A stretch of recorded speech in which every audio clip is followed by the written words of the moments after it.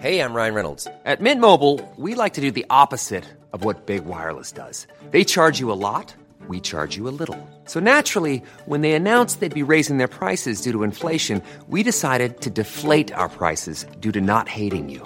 That's right. We're cutting the price of Mint Unlimited from $30 a month to just $15 a month. Give it a try at mintmobile.com/switch. $45 up front for 3 months plus taxes and fees. Promo rate for new customers for limited time. Unlimited more than 40 gigabytes per month. Slows full terms at mintmobile.com.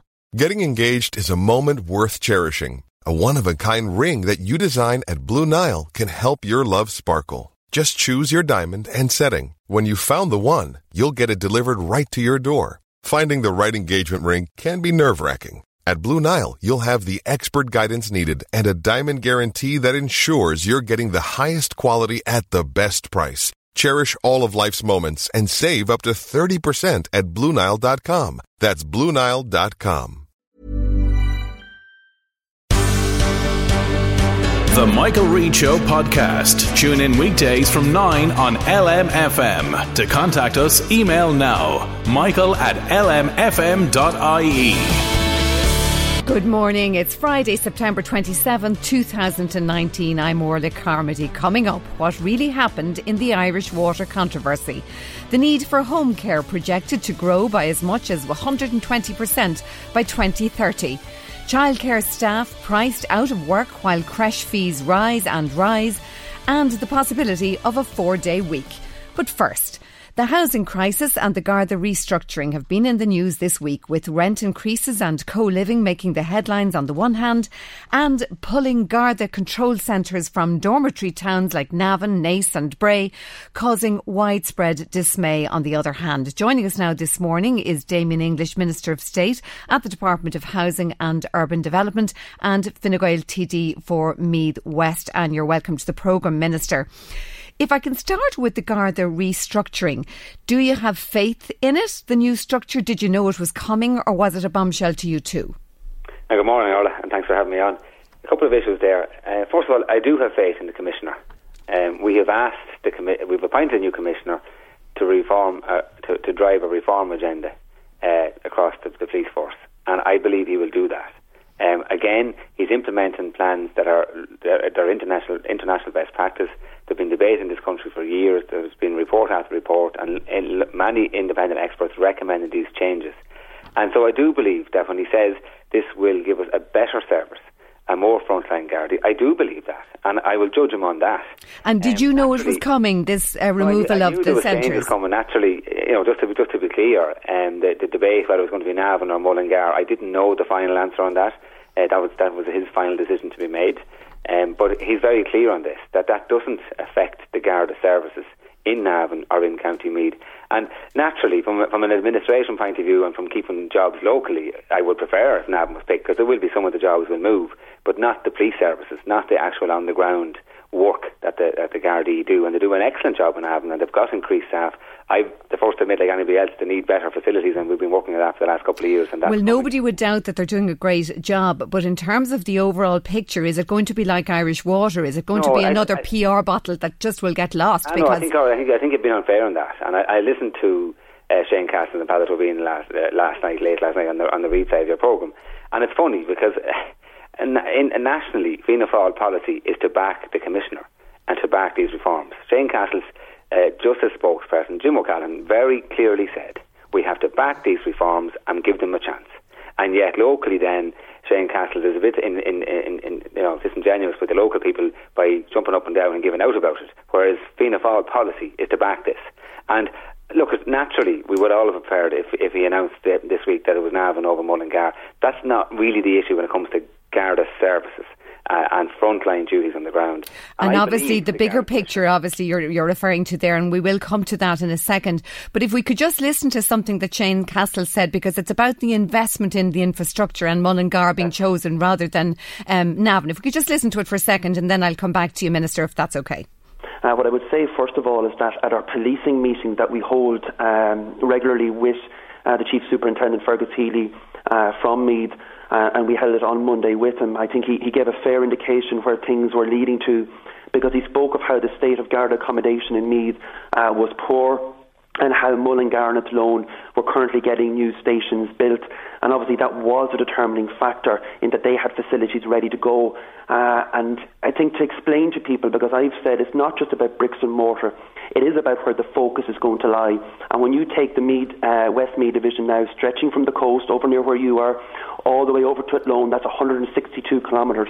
And that's a fairly expansive area now for the Gardaí to have to cover.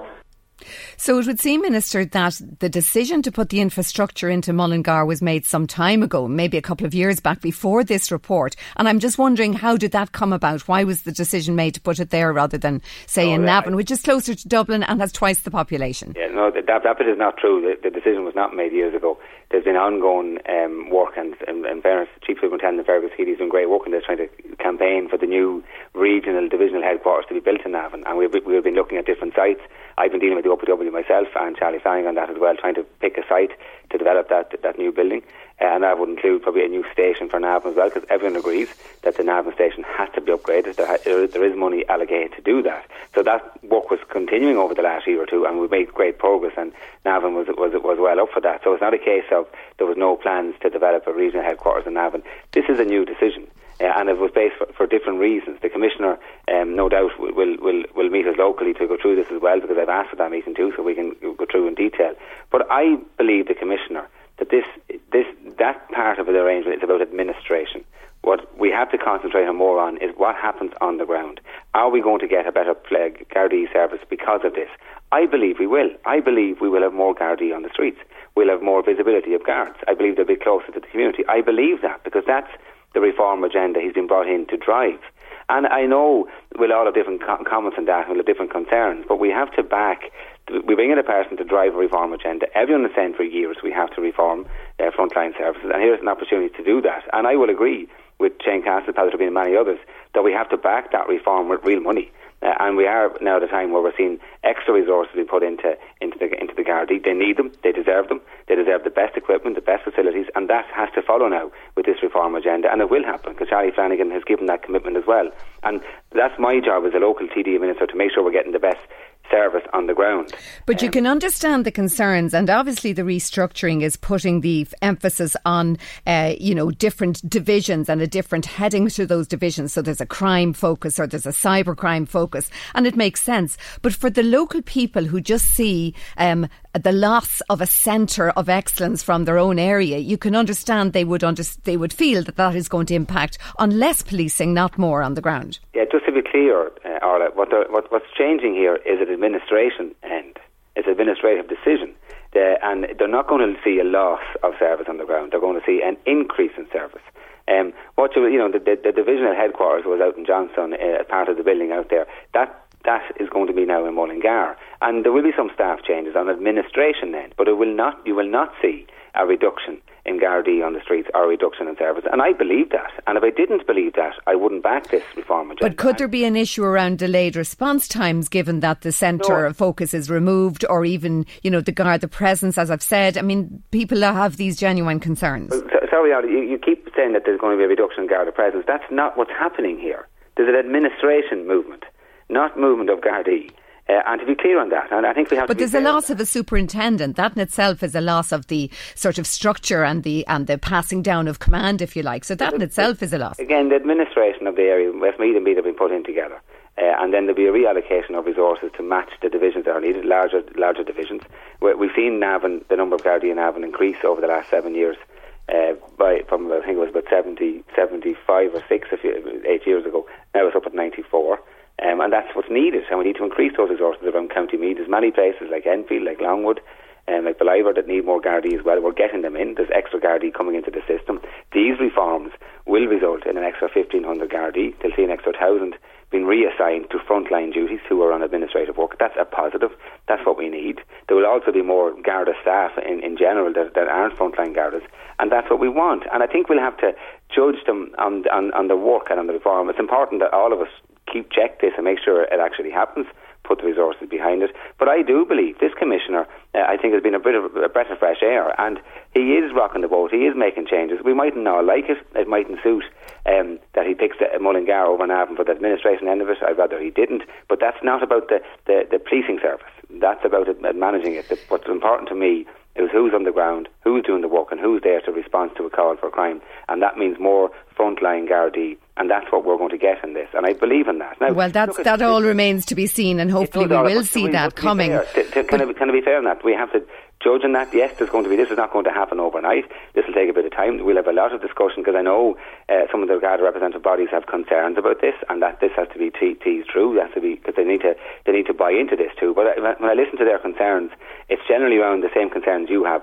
Will it really happen? Will there be reform? Will we actually see this, and will we actually see more boots on the street? No, and that's a fair point. So that we have to judge that as it happens. I believe it will happen, because I think this commissioner, has shown that he's a man of action, and I believe that. Now we have to make sure it happens. And okay, and there's also a sense. I will support it. There's also a sense that Meath loses out, and the suggestion is made that with 3 government ministers, a senator, that we're not watching the backyard as closely as we might do. Just let's listen to this clip from Peadar Tóibín, and then I'll come back to you, Minister.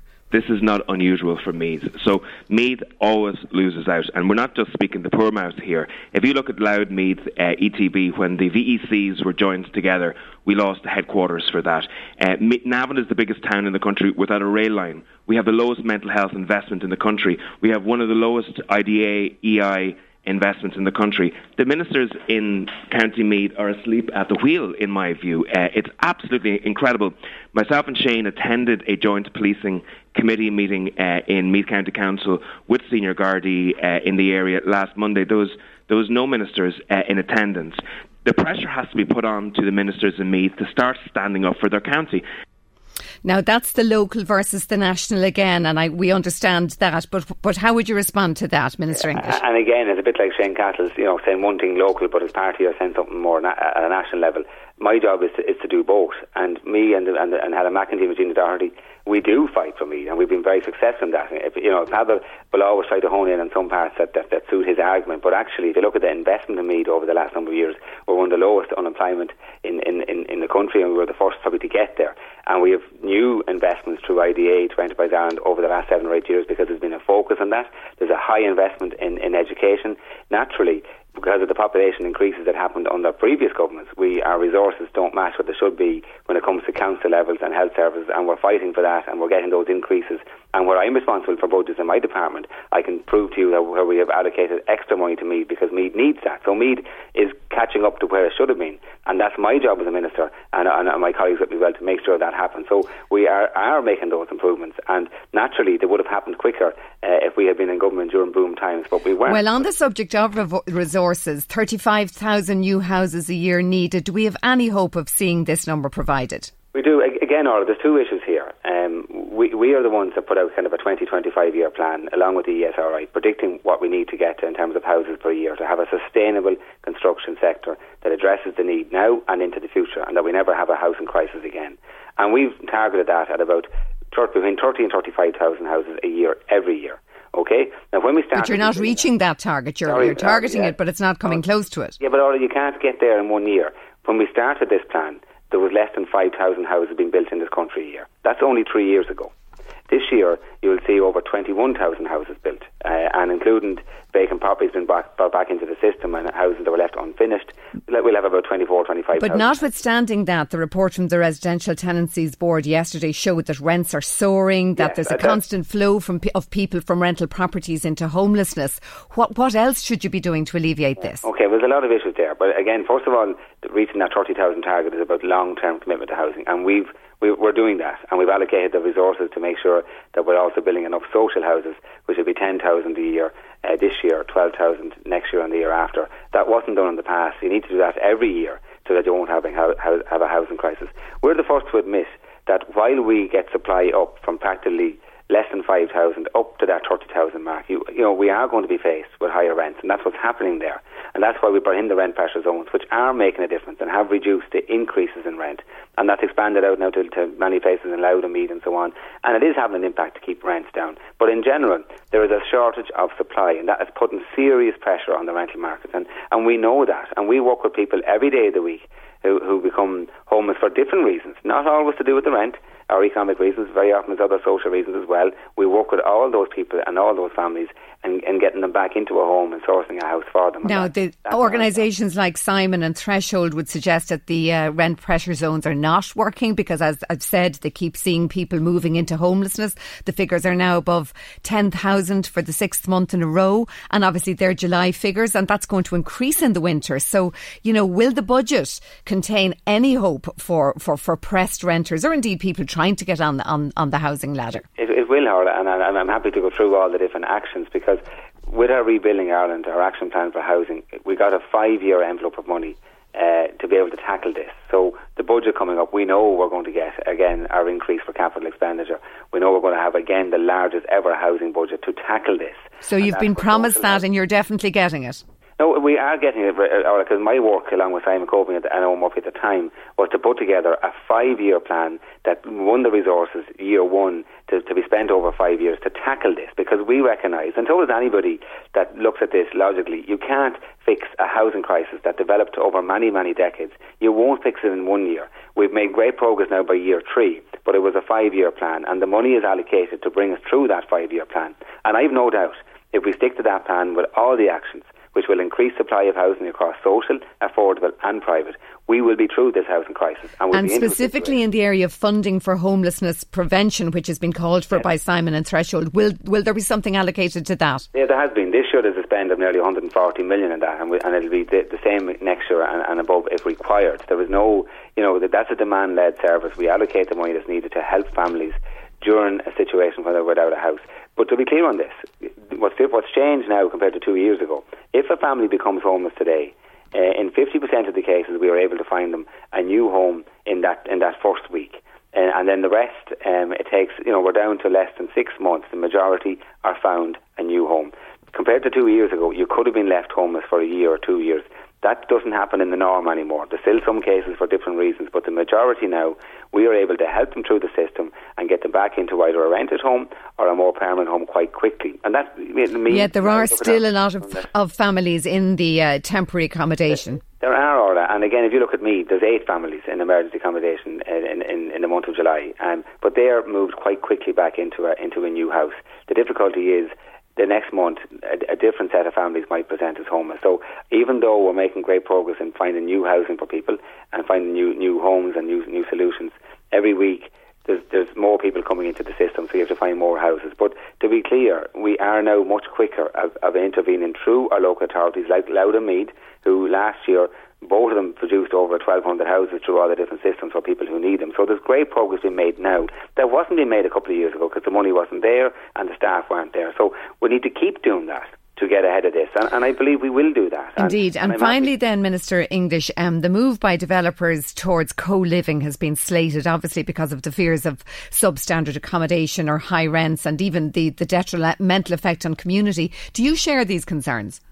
I don't share these concerns, and I'll tell you why, Orla. This, again, co-living will be a small percentage of the delivery of housing. I listened to Owen O'Brien yesterday talking as if every application in Dublin was for co-living. There's been 5 planning applications made for 5 projects. 3 have been refused. There's 30,000 houses granted permission in the last 12 months, and apartments and so on, and less than 1,000 of them, were for co-living. I think only a couple of hundred. So there's an exaggeration to say that this is taking over. Now, co-living is one option, and in the planning regulations we allow for it, but we're very clear on this, that there's meant to be a small concentration of it, and it has to be judged on each individual area by the planning authority. So probably more than likely, a lot of the applications for this won't get through the planning system. Now that's 12 metres of living space, as we saw, is terribly inadequate, really, isn't it? I said 12 metres of living space doesn't sound great. I mean, co-living in itself is not a bad idea, probably, if there was a fabulous big room that the person could occupy, Again, what is the co-living that we're allowing for in Ireland? It's similar to what's in other countries, and it's generally used as temporary accommodation. And again, all the research backs that up. The majority of people who use co-living and the houses of this size only spend, don't live there permanently. Less than 5% would actually live permanently in the accommodation, because it's generally for flexible working people coming in and out, moving jobs, and they might come to a new city and spend the first 6 or 8 months in a co-living situation and then move into a more permanent apartment or house. So it's generally not for permanent housing, and certainly it is not for social housing. We won't be funding it. It's another option in the private market that's now allowed for in our planning, but it will not be the norm. It will not be the main housing delivery, and it won't be for social housing. But in every other city, it's used quite well, and it's built to a high standard. Now, the difficulty is here in Ireland, it's coming in at a high price because at the moment, any rental properties are too high. And because we don't trust developers because of our history here. We have a very particular history here in Ireland. There is a history, and that's part of our job to correct that history, and that's why through proper regulation now and proper management and working with the construction sector, we're turning that around, and there will be a lot more trust in the system and what they're delivering. And in fairness, there are a lot of high quality houses being built now, and that I'm happy to stand over the minister in that department that sets the regulations. I couldn't stand over some of the houses that were built in the past under other regulations, but we've changed that, and I think we're trying to build a much more quality home. And there's different categories of houses, different type of housing for all the different needs. But to be clear, co-living is a small element of that. It's not for social housing. It works well in other countries. It can work well here. We have had co-living in Ireland for a long, long number of years in an unplanned environment. People taking over family homes and co-living in them. It's not the ideal way. But at least it'll be planned now. And coordinated way. Indeed. And Minister Damien English, Minister for State at the Department of Housing and Urban Development, thank you for joining us with that this morning. We will look forward to the budget with interest to see what is provided for in terms of housing. And we will have more on the Garda restructuring shortly. But first we'll take a break. Orla Carmody on LMFM. Now the time is coming up to 20 minutes to 10, and as we heard on the news, a Garda was hospitalised after being assaulted with a garden trowel in Dundalk yesterday evening. And here with more is our reporter Ruth O'Connell. What do we know about this, Ruth? Well, we know that the Gardaí in Dundalk received a call around 5:05 yesterday. Sorry, I'm just make sure people can hear me. Yeah. Around 5:05 yesterday evening, and they were called to the Bakehouse apartment, which is in Church Street, where in and around where McCann's Bakery used to be, near St Nicholas's Church.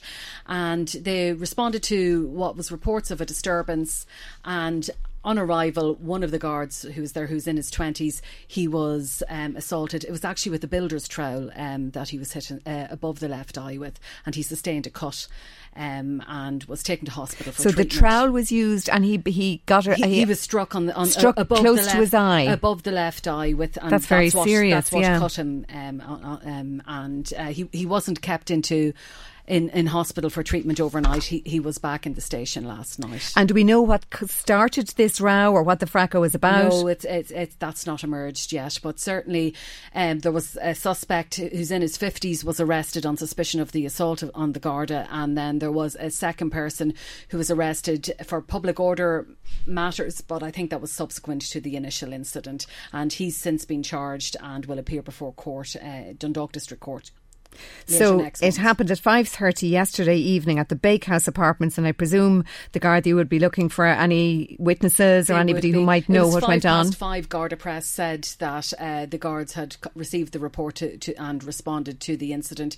So yeah, they would be appealing for anyone who was in that area. Now I have to say, anyone who's familiar with the town centre of Dundalk at the moment would be more than familiar with the chaos and traffic disruption that's caused by the upgrading works that are happening there as part of the Clonbrassil Street St Nicholas's Quarter improvement works, and there are trenches that have been dug up at the moment, so there's traffic lights controlling traffic there. It's a one-way system coming up from Linnenhall Street up to Church Street. No traffic can come from the town centre heading out.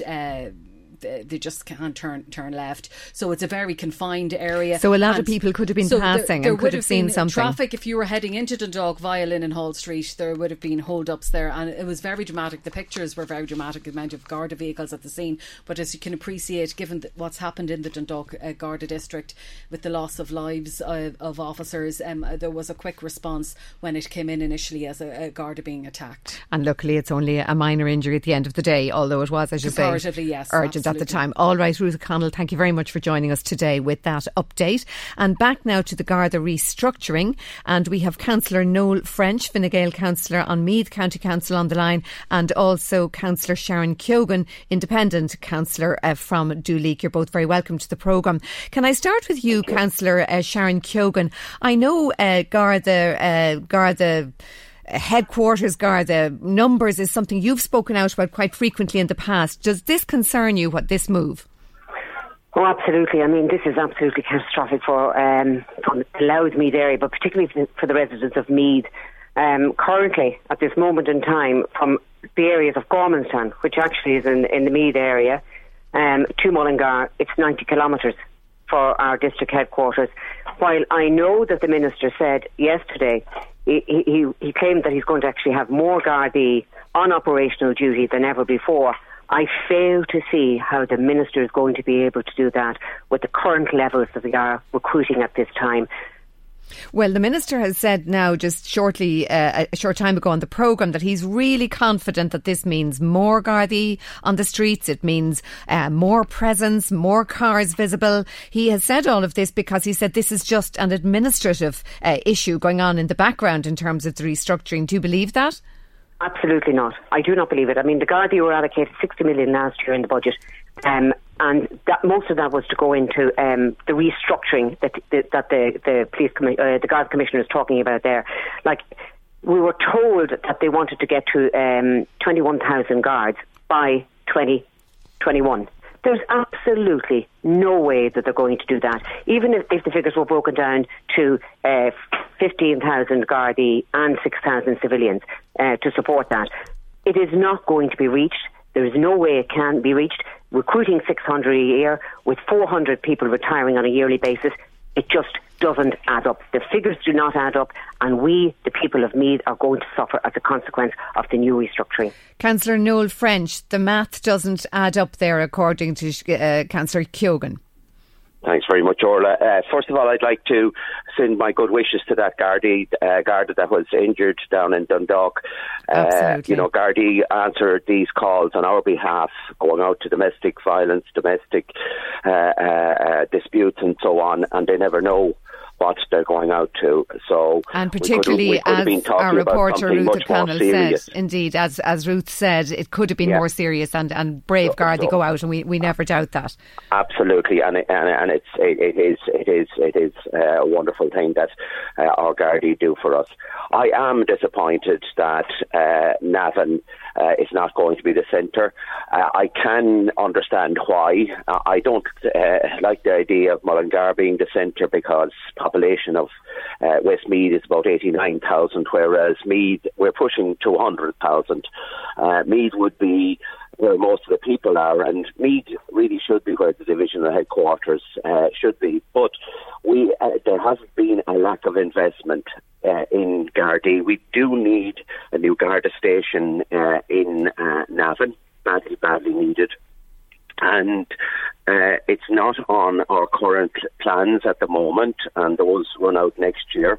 I did speak to the Chief Superintendent Fergus Healy at our joint policing meeting last Monday, and I asked about the possibility of renting a suitable building, because in previous times the OPW, who organised the buildings for government services, have rented out buildings, but apparently that's not a runner.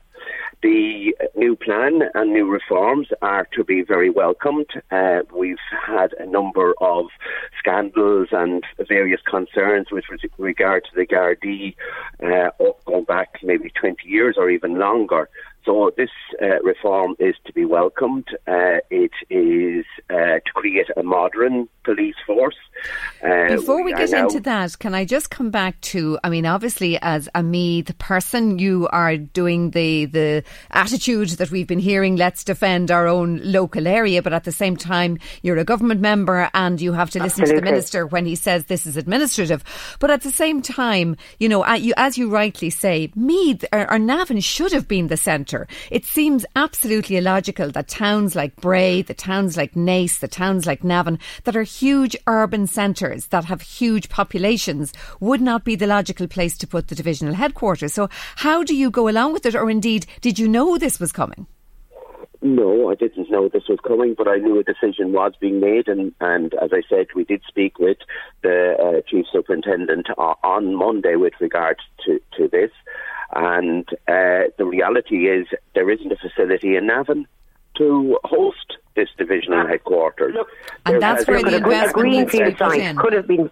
A greenfield site could have been found for this divisional headquarters, Councillor French. We have 3 senior ministers belonging to your party, Fine Gael, that have failed once again to deliver these services for the people of County Meath. That is simply not good enough. You've got to ask yourself, what doors are being beaten down in relation to providing services, particularly, it doesn't matter whether it is Garda numbers, Garda stations. We need Garda stations. We need an upgrade of the existing Garda station there in Navan. We need a 24-hour Garda station over in East Meath to deal with the large population that we have over here in the Laytown area. These things are things that we need on a daily basis. You get up in the chamber every single month and you criticise your own government party for not delivering, whether it be on housing, today it's on Garda numbers. You cannot talk out of both sides of your mouth here, Councillor French. You need to step up and make your ministers accountable for the people that you represent. Councillor French, to respond to that? I am in regular contact with all the ministers, and I am regularly putting pressure on them on an ongoing basis. The reality is we had a boom up until 2008, and Meath did not get its fair share of that. It did not get its fair share of that. And there was another party in power, which I believe you were associated with at that time.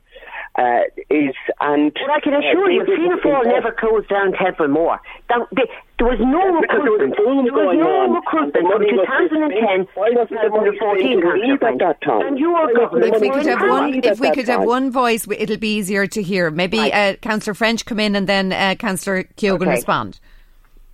This underfunding of Meath has gone on for decades. It goes back a long time. And then we had a financial crisis, and we're now emerging out of that financial crisis.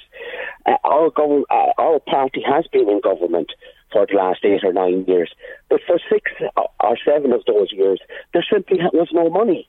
Now there is money. We are investing. There is going to be 1,500 new guards by 2021. We have to get these things. Yes, we do have to invest in Meath. Totally agree with you. Absolutely. That's why I do fight with my government and fight with my party, because we do need to fight for these things. Well, you do speak out, Councillor French, and we don't deny that. A final comment from you, Councillor Keoghan. Look, I just want the Fine Gael ministers and those that are in power, and particularly the Fine Gael ministers, because we have 3 senior Fine Gael ministers elected into government that can shout out for better deliverables for the people of this county. And they have not done that in any respect of delivering, whether it be better Garda services, better housing, better infrastructure for the people of this county. It's shameful, their track record here in government over the last number of years. It really is shameful. All right, Councillor Sharon Keoghan and Councillor Noel French, thank you for joining us today on the issue of the Garda restructuring, and no doubt it is something we will be hearing more about next week. Still to come in the programme, what really happened in the Irish Water controversy. We'll take a break. Orla Carmody on LMFM. Now it's time for a few of your comments and texts, and we're joined as always by Marie Kieran's. Where are you starting this morning, Marie? Oh, I think we have to stay with the Navan Garda station at the moment because we're still getting lots of reaction from people about that, Orla. John from Kells, with all due respects to Damien English, I don't think this is about playing local politics, Orla. The reason why this station is going to Mullingar is because they have a proper state-of-the-art Garda station there. We don't have it in Meath. Why is that? Why is there a lack of government investment in Meath when we have so many government representatives? Well, the station in Mullingar was an old station and it got a big refurb and it's got a big glass extension on it, so it is very high tech and it's getting further investment and probably a new station altogether. Margaret says, why is everything being taken away from Meath and nothing given? Our hospital is hanging by a thread. The LMETB has gone to Louth. Now the Garda division is going to be moved to Westmeath. Is it because when Meath is spoken about, it's regarded as part of the greater Dublin area and not given the same significance? It seems to be a poor relation when it comes to allocations, and that should not be the case. It's just not right, says Margaret. Ken from Slane thinks that it's long overdue, this restructuring of the Garda divisions, and he is happy that this is happening. So there you go. We always get balance a mixed and reaction. everything, indeed. Denise phoned in. She lives in Eastmeath, and she says that she's horrified by what is going on. She feels that the role of the chief superintendent will be badly missed in the county. It's not the same having the power of command elsewhere and so far away. Trace is not happy with Damien English and says that he has promised lots on housing and just hasn't delivered. How can we trust him that we are going to see more Gardaí on the streets in Meath? Orla, I listened to your interview yesterday with the Garda representative who is based in Meath, and I found it quite astonishing that there has been so little communication with the rank and file Gardaí on this. For him to admit that the Gardaí are hearing about some of the details regarding this new model is in the media is just not right. You would have thought that there would have been some sort of consultation process. Yeah, and I mean, if, as Minister English says, it's all very well considered and thought through and it's administrative, yes, surely it should have been communicated to the force before we got it in the media as such. Derek phoned in, and Derek says that he's sick of people moaning. He says before this restructuring of the Garda divisions, people were moaning about the Gardaí and were moaning about how it was operated and that it needed an overhaul. Now we have a new Garda commissioner who's prepared to do that. He should be entrusted to do that. Let's see what happens before casting doom and gloom about this. And I think that's Derek. the point that Minister English was making. He said they hired this man, Drew Harris, to do a very specific job, and now he's doing it. Yeah. Patricia was listening in just on the housing element of your discussion with Damien English, and Patricia says it's all very well talking about what the government is going to do for people who are struggling on the housing list, but what about those who are already without a home and are homeless? And says, and what will the implications be if there's a no-deal Brexit, because surely then the budget will be affected by that and how much the government has to spend. All right, well, thank you for those comments and texts, and thank you, Marie Kearns, for bringing them to us. We'll try to take a few more later in the programme. I have some outstanding, so if we can. Oh, please, lovely. You have some good comments for us later on. That's absolutely marvellous. We'll take a break. Orla Carmody on LMFM. Sinn Féin TD for Louth and East Meath, Imelda Munster, has pleaded with government to intervene in the case of Hannah Donnelly from Drogheda. Hannah remains in hospital almost 2.5 years after being admitted for surgery, and she and her family are desperate for her to return home. Hannah, who's known locally and affectionately as the Warrior Princess, is 18 years old, and she has a syndrome known as Apert syndrome, a genetic disorder. And we're joined now on the phone by Imelda Munster. Good morning. Morning, Orla. Now, tell me how you first came across Hannah and what you know about her. Well, I had been in contact with the family previously, and they've been trying to get Hannah home for a long time now. As you said in your intro there, Orla, Hannah had been admitted to Temple Street Hospital in March 2017 to have much needed surgery, but complications arose, and as a result Hannah had spent the last 2.5 years in hospital. But the family had received medical opinion in March of last year that medical opinion had stated that the best place for Hannah was at home. So the family set about fundraising. They had trained themselves up themselves. They'd remodelled their home. They'd purchased a wheelchair accessible vehicle, and they had Hannah's room kitted out with everything she'll need for when she comes home. And they did that with the help of the local community in the fundraising. But a business case for a 24/7 nursing home support package was submitted for approval. And just recently then the family had got word that Hannah was being offered 4 hours of transitional care a week, which is an absolute insult, and an insult in particular given the complexities of Hannah's medical condition. So the home care package offered to Hannah by the HSE was 4 hours a week. 4 hours of transitional care a week. That is absolutely extraordinary. The complexities of Hannah's medical condition, yeah. And is there any account taken of the cost to keep Hannah in hospital versus the cost of having her in home care? I mean, the cost of home care has to be a fraction of what it is costing her to keep her in an acute bed. Yes, you see, this is where it's an illogical decision. It makes no sense at all, because everybody knows it's far more expensive to keep somebody in hospital for a week. On average, it costs upwards of, I think it's 5,962, I think, a week to keep somebody in hospital. So the overall cost of Hannah getting home, on top of the fact that the family have done all of the work that, you know, others should have done, really, it just doesn't make sense. But can you imagine an 18-year-old being in hospital for 2.5 years and how desperate she is to get home? You know, she deserves the chance to be part of our family again. She's a 10-year-old sister, you know, and she deserves to have as normal a family life as possible. And quite apart from the impact on Hannah herself, and as you say, it is horrific to think of an 18-year-old, her youth passing in a hospital bed, even the impact on the family. I mean, the wear and tear on her mum and dad and her family going up and down to Temple Street. She's in Our Lady of Lourdes. Oh, now. She's in Lourdes now, indeed. And they had hoped that Hannah being in Our Lady of Lourdes would speed it up, you know, her getting home, but it hasn't done so far, and that's why I raised it in the Dáil on Tuesday there, because it's so frustrating. It doesn't make any sense whatsoever, and it comes on the back of there's a whole series. There's more and more cases every week of people being denied home supports and home care packages, that it's building up to actually crisis point. Well, there seems to be some kind of a moratorium on any new packages from the HSE up to November of this year. Now, I don't know when that lifts, will things change?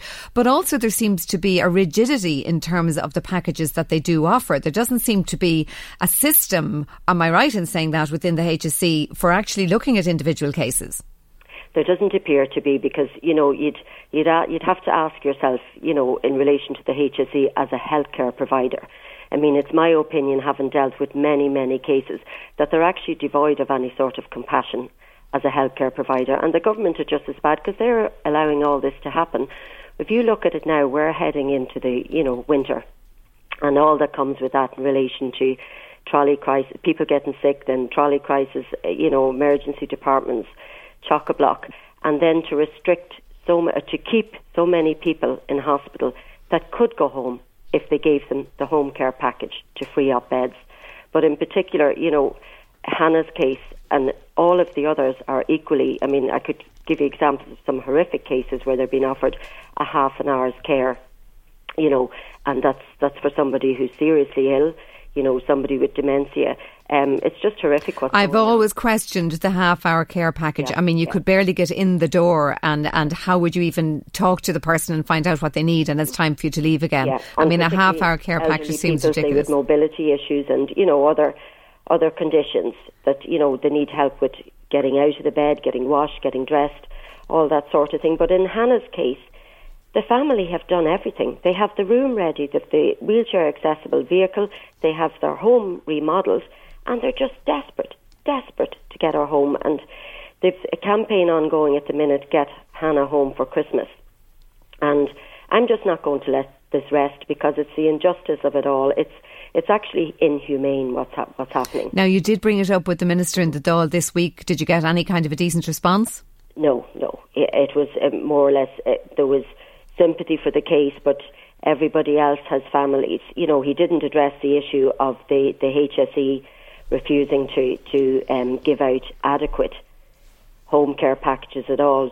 So when I came out of the chamber, I was absolutely furious, and I wrote to the Minister for Health. So if we don't get any response in the next couple of weeks, I'm going to seek a meeting with Hannah's family, with the Minister for Health, because by hook or crook, together we're going to get Hannah home for Christmas. Finally then, Imelda Munster, what form are the family in when you're speaking with them? Well, I mean, you can understand their frustration. They're heartbroken, actually. They're just, they're at breaking point almost. You know, I mean, they're going in to visit Hannah daily. They're very tough. Her, and she desperately wants to go home, naturally enough. There's her 10-year-old sister at home.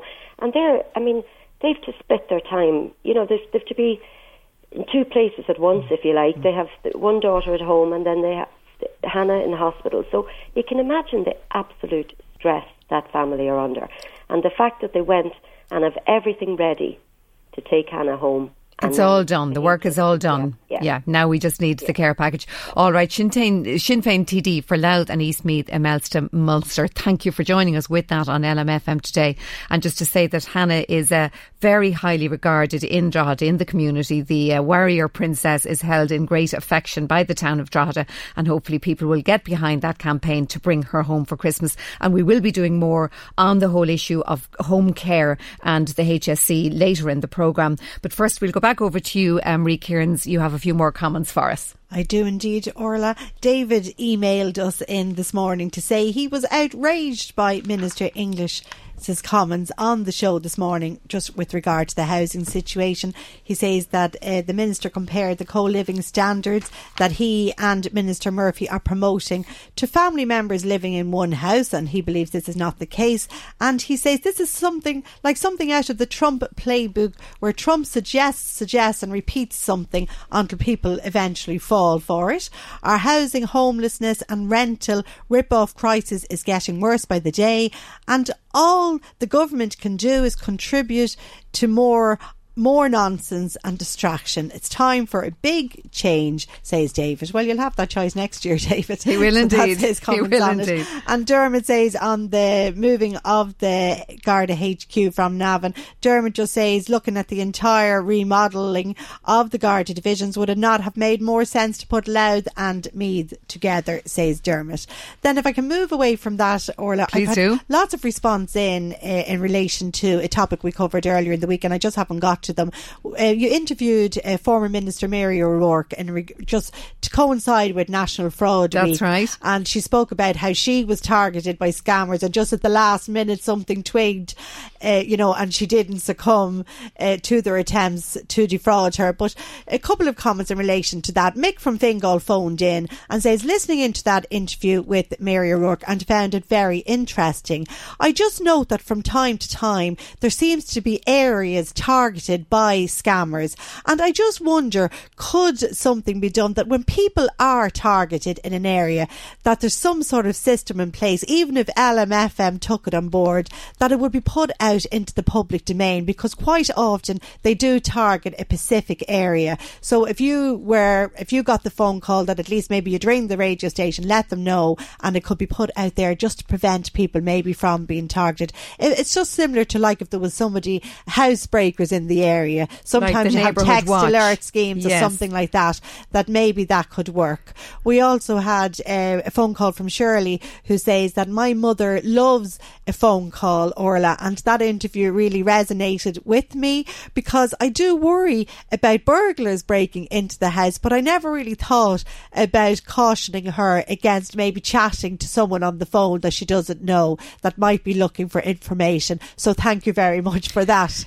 That's such a valid point, because those people, the scammers, when they dial a phone and they hear an elderly, vulnerable voice going, hello, and they know that person is just dying for a chat. Yes. Then they know, bingo, we're on here. We're in here. Yes, yeah. Another listener made a valid point too, and is just wondering where the information about these elderly people are coming from. Was there a database hacked that had all this information? Quite possibly. Because it seems to be older people who are being targeted. As someone that works in the computer industry, it appears from listening to your interview that mostly elderly people are being contacted. So was there a database hacked, wonders this listener. Jack also was in touch on the topic and says, Orla, the reason older people are getting scammed, I feel, is the speed at which technology is moving also in banks and other institutions. Older people often are just left behind. You go into a bank now and it's often like a disco with flashing lights everywhere. Not a human sometimes to serve you. You have to use machines. And although Age Action give out information and there are supports out there, sometimes older people just feel that they are being left behind and they don't know. And I just think that they are too easy to scam, says Jack. So lots of different reactions to that, and we leave it for the moment, Orla. All right, the clock Marie, is ticking. Thank you so much for that. And yeah, very, very valid points there about elderly people. And I think the message from that item we did last week was to just always check with your elderly relatives. Have they been getting those phone calls? Because sometimes they don't admit to it. That's right. And just to check in with them and make sure they're okay. Still to come in the programme, Deep Water, a new book on the Irish water saga. Orla Carmody on LMFM. Now, what was billed as the most ambitious water metering programme in the world ended up in deep water. The title of a book on the long-running Irish water saga by Michael Brennan, political editor with the Sunday Business Post. The row over installing meters outside homes to bill families on water usage in order, supposedly, to gather the funds to upgrade a Victorian underground piping system divided the nation with protests and marches and demonstrations. To the government's embarrassment, it was forced to ultimately send out 1 million refunds. And Michael Brennan joins us now with the inside story of the saga. Good morning, Michael. Good morning, Orla. Now, previous movements or attempts at movements, like, for example, in the household tax, failed to ignite, but this one caught a wave, to coin a phrase. Why exactly? You're absolutely right about the movement against the household charge, and that's actually a reason why the water charge movement took off. If you remember, there was a lot of little groups around the country who didn't want to pay that €100 charge for their house. It was like a forerunner of the property tax. All of a sudden, the revenue commissioners were brought in, and they were taking the money out of people's bank accounts, whether they liked it or not, and that movement collapsed. It just fizzled out, exactly. It did. But it left an infrastructure, I would call it, of protest, of people who had suddenly become politically active. And all of a sudden, water charges then gave them a chance to have a second go, and they found that the reception they got was much better, and the government could never use the revenue to take the money. And why did it suddenly become more cohesive, as you say, this movement, all these little groups? Why did the water thing just suddenly catch the imagination? There's so many little things, but I could summarise it maybe in a way. It was like three movements coming together. You had those groups who were out there protesting. A lot of them began protesting against meters in being installed in housing estates in Dublin and Cork and elsewhere. That was one element. Then you had a right to water movement set up, which sort of brought Middle Ireland out onto the streets. So that was a second element. And the third thing was there was a movement to boycott the bills, that people wouldn't pay their Irish water bill when it came through the post. And that then started to hurt the government and Irish Water. And probably a fourth element is the atmosphere all at the time. You had a recession, you had taxes, you had immigration, high unemployment, and there was an element of water charges being the last straw for lots of people. It seems as if, in the really extremes of austerity, we put up with everything, no matter what went on, as you said. We just knuckled down, got on with it and put up with it. And much worse things when the Troika, and we were in that whole scenario. And yet the water then was the thing that just flared up. Was it organised, as you say, the groups behind the scenes? Were they organised by unions? Was it politically motivated? The government would have said at the time that the opposition parties were behind it. What got it all going? Yeah, that was one of the fascinating things that I really wanted to find out when I started doing the book about 2 years ago. Enda Kenny, when he was Taoiseach, would often have accused Paul Murphy, the Socialist Party TD, now leaving to form his own party. Absolutely. He'd have said that Paul was the ringleader and, like a Pied Piper type figure.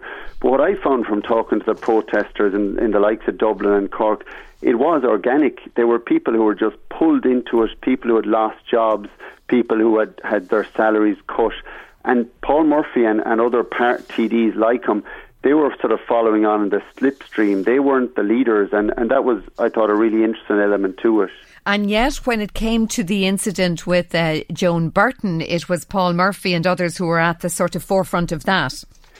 Again, they were certainly there as the most prominent people, and what is really interesting, the Gardaí on the scene in Jobstown, that was where Joan Burton and her assistant were trapped in a car and then a Garda jeep for nearly about 3.5 hours. It was astonishing stuff. A standoff as such. It was, yeah, and it was the closest we've had to a riot situation in Ireland for many years. But the Gardaí on the scene, they didn't recognise a lot of the protesters. They just didn't know them, but they recognised Paul Murphy, some of them. But it was actually organised, that protest again, by a local anti-metering group called Tallaght Says No. The word went out on Facebook in the morning of Joan Burton arriving to present certificates in a place called An Cosán, a third level type institute in Jobstown. And it was Facebook that the water protesters were using to get the word out, and they just caught the guards and the government completely unawares. And obviously we have to say that although it went to court, Paul Murphy and others were exonerated, so that's sort of important to say. But also it was geographically centred in certain areas in Dublin and Cork. Again, what did you find about that? Yeah, I sort of make a reference and a respectful one to what happened in history in the War of Independence, where you had a national struggle and conflict, but a lot of the incidents happened in Dublin and Cork. And it was the same, believe it or not, in the water protest movement. I lived about 20 years ago in a place called Toker in Cork City when I worked with the Irish Examiner. And on my way where I lived, there was a huge hill. Halfway up that hill was an estate called Ashbrook Heights, there up the hill. That was where the first ever meters were stopped going in the country. And that was about April 2014. About a week later, Orla, there was another group in Dublin in a place called Edenmore near Raheny, stopped meters, and it just carried on from there. Now, obviously we've said there was marchers and protests, and you said there the demonstration that Joan Burton got caught up in was nearly the closest thing we've seen to a riot in many years. But at the same time, some of the demonstrations were kind of humorous. I mean, you speak about, areas in Dublin where there were sort of the old dears sitting out on the street literally doing their knitting, preventing the meters from being installed. That's right, and I'm delighted you mentioned that, because I sort of worked hard to try and give the human side of the water protest. These were not people with two horns on their heads. They were very much ordinary Irish citizens. And there were those older women in the Dublin housing estates with their well-known sort of traditional wish, sitting on the place where the meter installers wanted to put in the meter, doing their knitting and telling the installers that they were gorgeous and telling the guards that they were gorgeous and just having a lot of fun the crack. with them. But still protesting. They were still protesting, but in I suppose a very Irish way. I think we're quite good at that in Ireland as well. They were probably offering them cups of tea as well. Well, at one stage they were actually offered pancakes. They had a sort of it was Pancake Tuesday, and they fried pancakes on the street, and they gave them to the guards and the meter installers as well, because obviously they hadn't any work to do. They weren't able to do what they wanted. And Michael, obviously you covered this closely throughout, but putting it all together in a book, is this book very much aimed at journalists and politicians who are into the minutiae of this, or will it have appeal to the general public, do you think? Well, I wrote it in the mind of, I'm someone who obviously, like so many people, I love books, and I tried to write it in the most broad manner possible, because there's things in here. There's people who wrote protest songs with Father Ted references. There's a protester whose son was a river dance world champion. You've got a band who came up with their own Irish water anti-privatisation song and sang in the protest. To me, it's a very broad social story. And we had even Glenn Hansard out singing at protests as well, didn't we? And, Alan Kelly, the former Minister for Environment, told me he was telling his advisors he wanted to leave the safety of Leinster House and go out and join the protest just to listen to Glenn Hansard and Damien Dempsey, who are some of his favourite musicians. So I think I tried to keep the book as a mixture between the serious and the light, because that's life ultimately, and there's a really human story there, as well as the rows at Cabinet and the shouting in Dáil Éireann, that there was a broader story as well.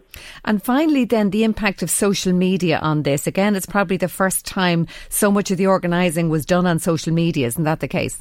It absolutely was. I talked to protesters who were involved in their battles against water charges in Dublin in the 90s, and they used to go around to the housing estates, print out 1,000 leaflets and drop them all by hand, and maybe 4 people would turn up at their meeting. Now they could just put up a post on Facebook. They could put up videos of their protests and their marches. And look at what happened recently with the Beef Plan movement, where they weren't using Facebook as far as I know. It's WhatsApp, which wasn't so big back in 2014, but they were able to organise with social media and in a way bypass the traditional media and communicate, and that is a huge tool for protesters that they didn't have before. All right, Michael Brennan, political editor with the Sunday Business Post, thanks so much for joining us today. And I know your book is called In Deep Water, and it's on all good bookstores now. It's by Mercier Press, and it's available at $18.95. We'll take a break. Orla Carmody on LMFM. Now, the term bed blocker is pejorative and one we don't like to use, but it appears in the headlines this time every year as the winter approaches, and many elderly people end up on trolleys in our overcrowded hospitals, and then when they do eventually get admitted, often stay far too long in that acute hospital bed because they can't manage at home and there's nowhere else to go, and so the cycle continues. With an ageing population and a changing demographic, which means that casual or informal home care is dwindling, the availability of professional home care has to be increased. And we're joined now by the CEO of HCCI, that's Home and Community Care Ireland, Joseph Musgrave. Good morning, Joseph. Morning, Orla. How are you? I'm good, thank you. Now, we heard earlier on the programme today of a young woman in Drogheda, 2.5 years in hospital. The family have the home all ready for her to bring her home. She needs fairly constant care, and the HCCI has offered a package of 4 hours a week. How is that still happening? Well, yeah, the HSE, I've heard about this story. I mean, the problem we have is that the home care in Ireland isn't on a statutory footing. There's no legislation underpinning it. So it's supply-led. What that means is each year the government gives a block of money to the HSE for home care. This year it's 446 million. And when the HSE reach that spending cap, that's it. That's as far as it goes. It doesn't matter how much someone needs care, how much their needs are for that care. They're not going to get any more than the HSE can afford. Unlike other schemes where it's demand-led, i.e. you're entitled to care if your needs are at a certain level. So what HCCI is arguing for, and we'll be releasing a report on Tuesday next week that sets out this all in detail, we're arguing that we need a statutory scheme that is demand-led. So in this case that you're talking about, someone could be assessed and they would need, let's say, 15, 20 hours of care.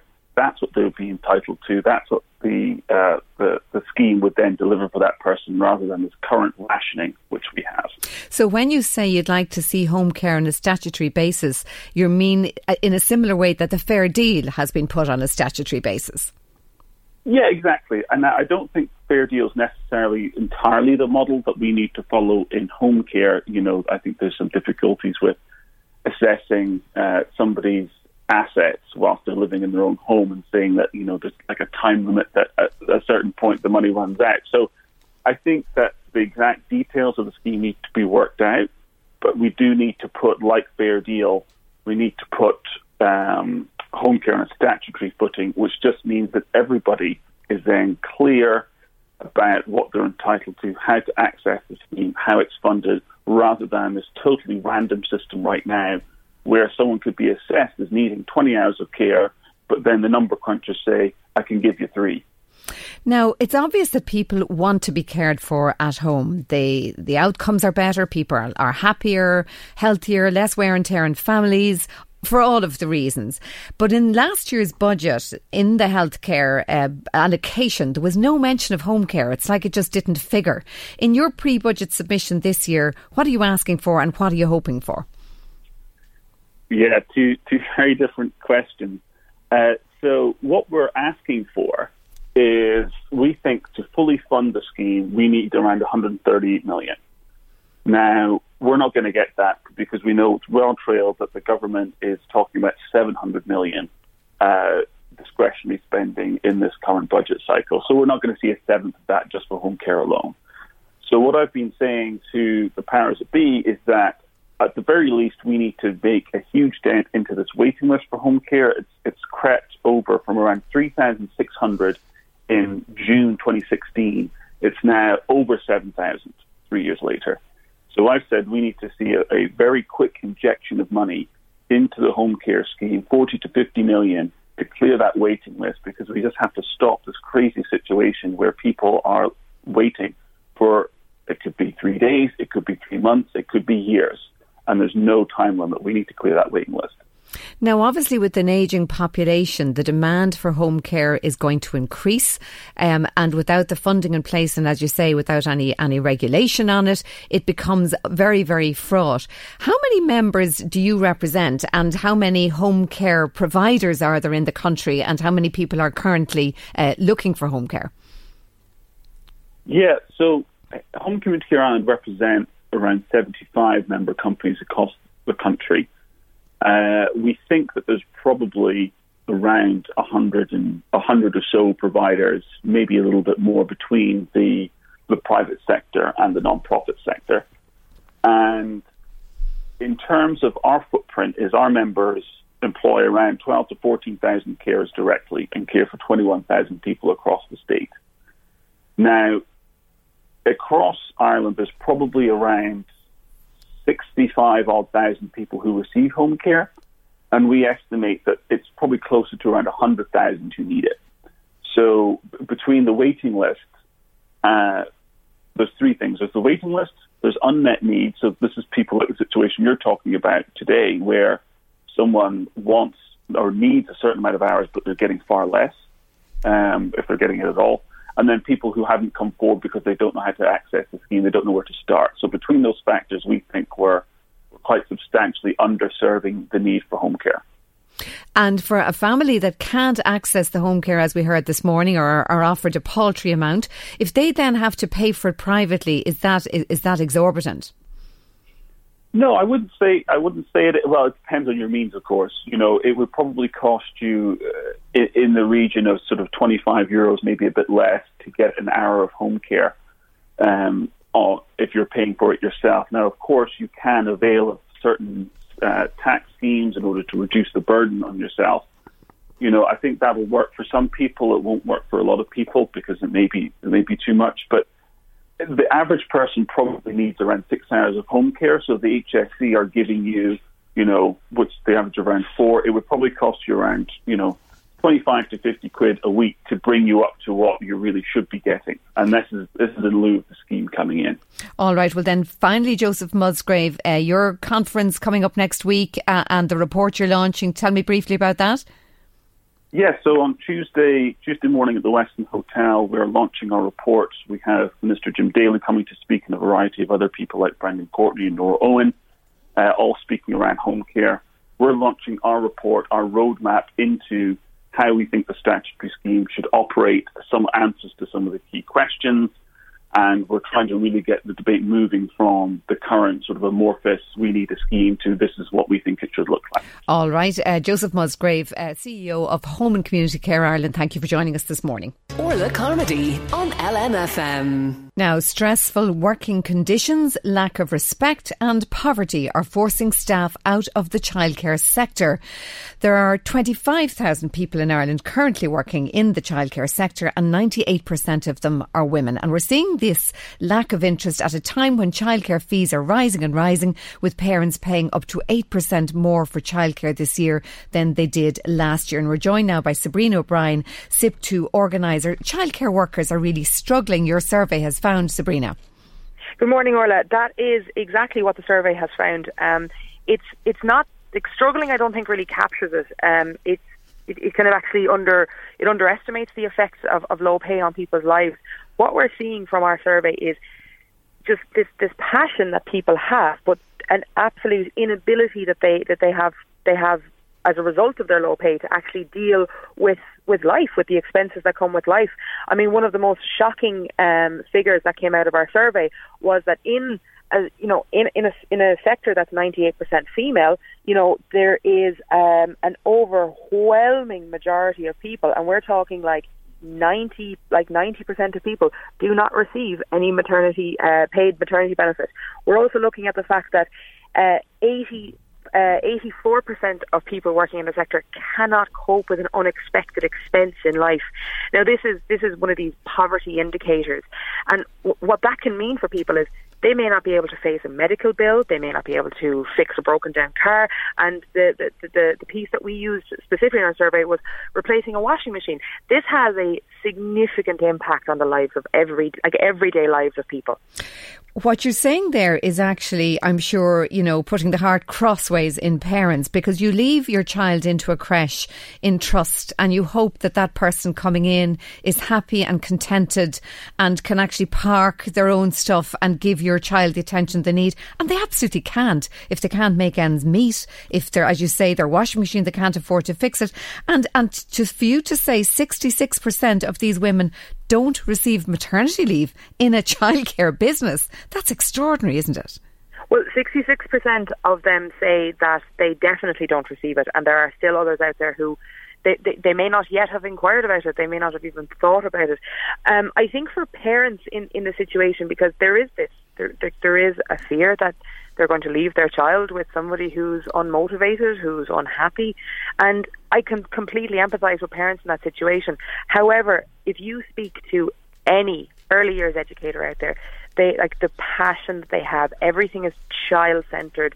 Everything is about like the love that they have for their job, the reward they get from seeing the children develop and grow. And I mean, I go in and out of early years services every day of the week, and just the sheer happiness that's in there is really, really lovely. However, the problem is that in 5 years' time, we may not have an early years sector to even talk about, because we've got 90% of people working in it questioning their future.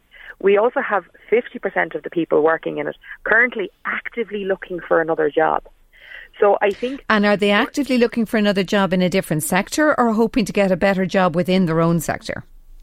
From the people I've spoken to anecdotally, I would say that they are looking to move out of the sector because of, and they cite reasons around lack of job security, kind of a burnout, a feeling of lack of recognition really for what they're doing. I mean, at the end of the day, they look after people's most important little people and their prized little doteens, and unfortunately, I think as a society, we haven't recognised the exact power of the service that they're actually delivering. Even the fact that even in your survey you call people working in childcare early years professionals, early years educators, even that language is so much more respectful than a childcare worker. You know, it is a level of, and they have gone through so much education, and as you've said yourself, the passion they bring to it. I remember my own children running into the creche and throwing their arms around the childcare worker. They just loved them, you know, and that passion.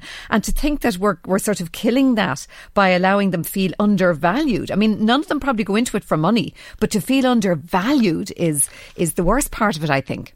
100%. The actual title that is used to define this sector, and to be honest, I feel uncomfortable even calling it a sector because of the service that is being delivered. It's very hard to actually find a title that everybody agrees with, and even the title has changed over the years. I watched a presentation by Noreen Hayes from Trinity College talking about that all of the different names that is used to describe the people and used to describe the sector itself. We cannot even decide and agree on a title. I've heard people from childcare assistant right up to, you know, kind of at the top end using the term teacher, and they are teachers. They are teachers indeed. I'm afraid we're running up against time, Sabrina. I'd love to talk to you longer on this issue because it is so important. But finally, what do they need to do to organise better in order to have that respect for their profession? Okay, I'll keep this as brief because this is the most important part. But ultimately, the most pressing issue that we have is we are seeking an allocation of €32 million in this upcoming budget to bring everybody up to a basic threshold of decency of a living wage.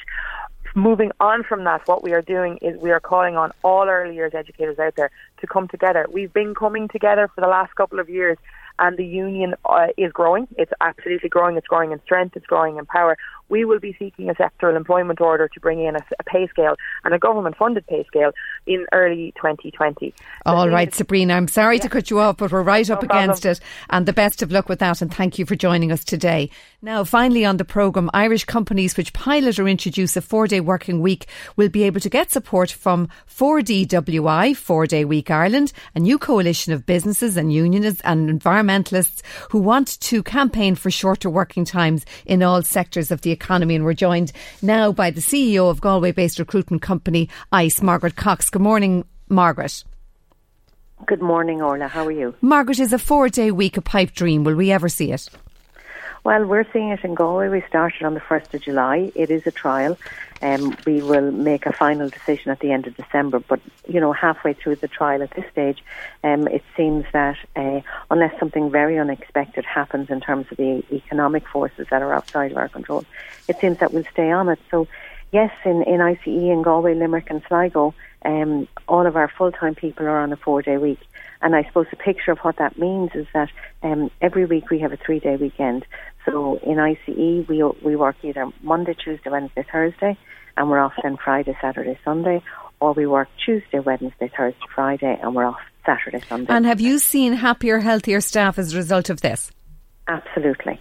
So the deal was you'd move on to the 4-day week, you get 5 days pay, but the commitment that we're looking from the team is 100% productivity, the same as we had before, and 100% commitment to customer satisfaction. So you're acknowledging that people are working 4 days, but they're possibly looking at emails at night, or they're doing extra work. They're contributing the full effort of a 5-day week, but they're just doing it in 4. They're doing it in 4 now. Our day change, we would have been 4 8-hour days, and we've gone to would have been 5 8-hour days, and we've gone to 4 9-hour days. So the day in the office has extended by the 1 hour, but that's made up then because you're off and you have the 3 days off every weekend. And people are responding to it and saying they're happy with this. Absolutely. We don't expect them to do emails in the evening time or take phone calls.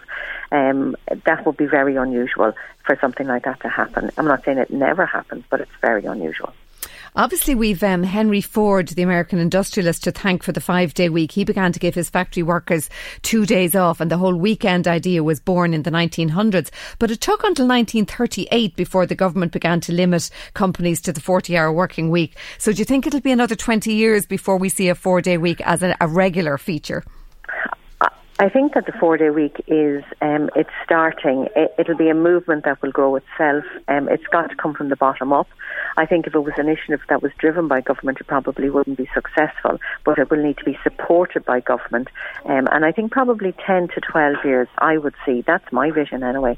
But I would see organisations that are bold, creative and inventive, who want to focus on their talent, who want to make sure that they've got the best talent for their clients and their companies. They're the ones that are going to look at the flexibility that they want to offer to their employees. And I think we'll start seeing it coming across the country. Once there's a structure and maybe a model that people can follow and support there. The climate action people are incredibly supportive of this. The Women's Council are incredibly supportive of this. Forces, a trade union, is also driving it in the public sector. So I think there's a lot of good feeling out there, and the desire is there. I mean, it makes a huge difference to our society. I heard you talking about, I think it was childcare earlier on. This is it will make a huge difference to families. And then for people who don't have a family, well, look, it's good. It makes a better life for them as well. So, and as you say, contributes to the environment by reducing carbon footprint. It allows people to have flexibility, the remote working. But obviously, it will the remote working element will definitely rely on broadband. But in the short term, you believe more companies could do this. They could experiment with this and see how it goes. I believe so, yes. I'm fully committed to it. If you had said to me a year ago, would I see that ICE Group would be able to adopt this, I would have said, I don't know, I don't think so. But 13 weeks into the trial, having done a lot of preparation, we're fully committed to it. And how long is the trial going to last for, or is this it now? Is it in place in your company? No, the trial is between now and December. We thought we'd give it 6 months because we really need to measure the productivity. So we're halfway through, but we're very hopeful. All of the people who are working in the company and indeed the management are completely committed to sort of making this happen for real and forever on the 1st of January 2020. All right, Margaret Cox, CEO of the Galway-based recruitment company ICE. You're very brave with that move and we commend you for it, and hopefully other employers will follow suit. That's where we have to leave it on the programme. I'm Orla Carmody. I've been with you for the last 2 weeks while Michael has been on his holiday. It's been a very great pleasure to be with you. I hope you've enjoyed it as much as I have. My thanks to the entire team here at LMFM who do such a great job keeping you entertained and informed, and particularly the local team here, or the immediate programme team, Marie Kearns, Maggie Maguire and Chris Murray. They've been absolutely fantastic. Michael's back with you on Monday. I'll see you sometime on the radio. Until then, bye-bye. The Michael Reid Show podcast. Tune in weekdays from 9 on LMFM. To contact us, email now, michael@lmfm.ie. Ready to pop the question? The jewelers at BlueNile.com have got sparkle down to a science with beautiful lab-grown diamonds worthy of your most brilliant moments. Their lab-grown diamonds are independently graded and guaranteed identical to natural diamonds, and they're ready to ship to your door. Go to BlueNile.com and use promo code LISTEN to get $50 off your purchase of $500 or more. That's code LISTEN at BlueNile.com for $50 off. BlueNile.com, code LISTEN.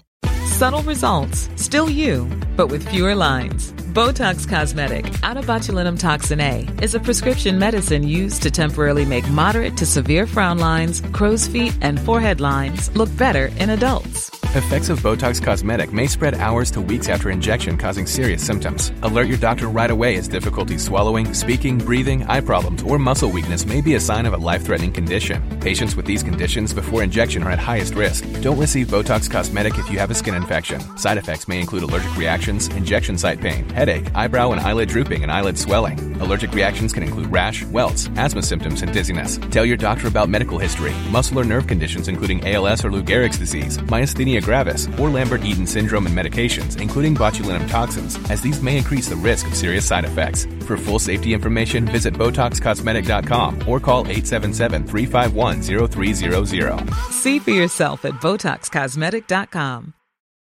Join us today during the Jeep Celebration event. Right now, get 20% below MSRP for an average of $15,178 under MSRP on the purchase of a 2023 Jeep Grand Cherokee Overland 4xE or Summit 4xE. Not compatible with lease offers or with any other consumer incentive offers. $15,178 average based on 20% below average MSRP from all 2023 Grand Cherokee Overland 4xE and Summit 4xE models in dealer stock. Residency restrictions apply. Take retail delivery from dealer stock by 4/1. Jeep is a registered trademark.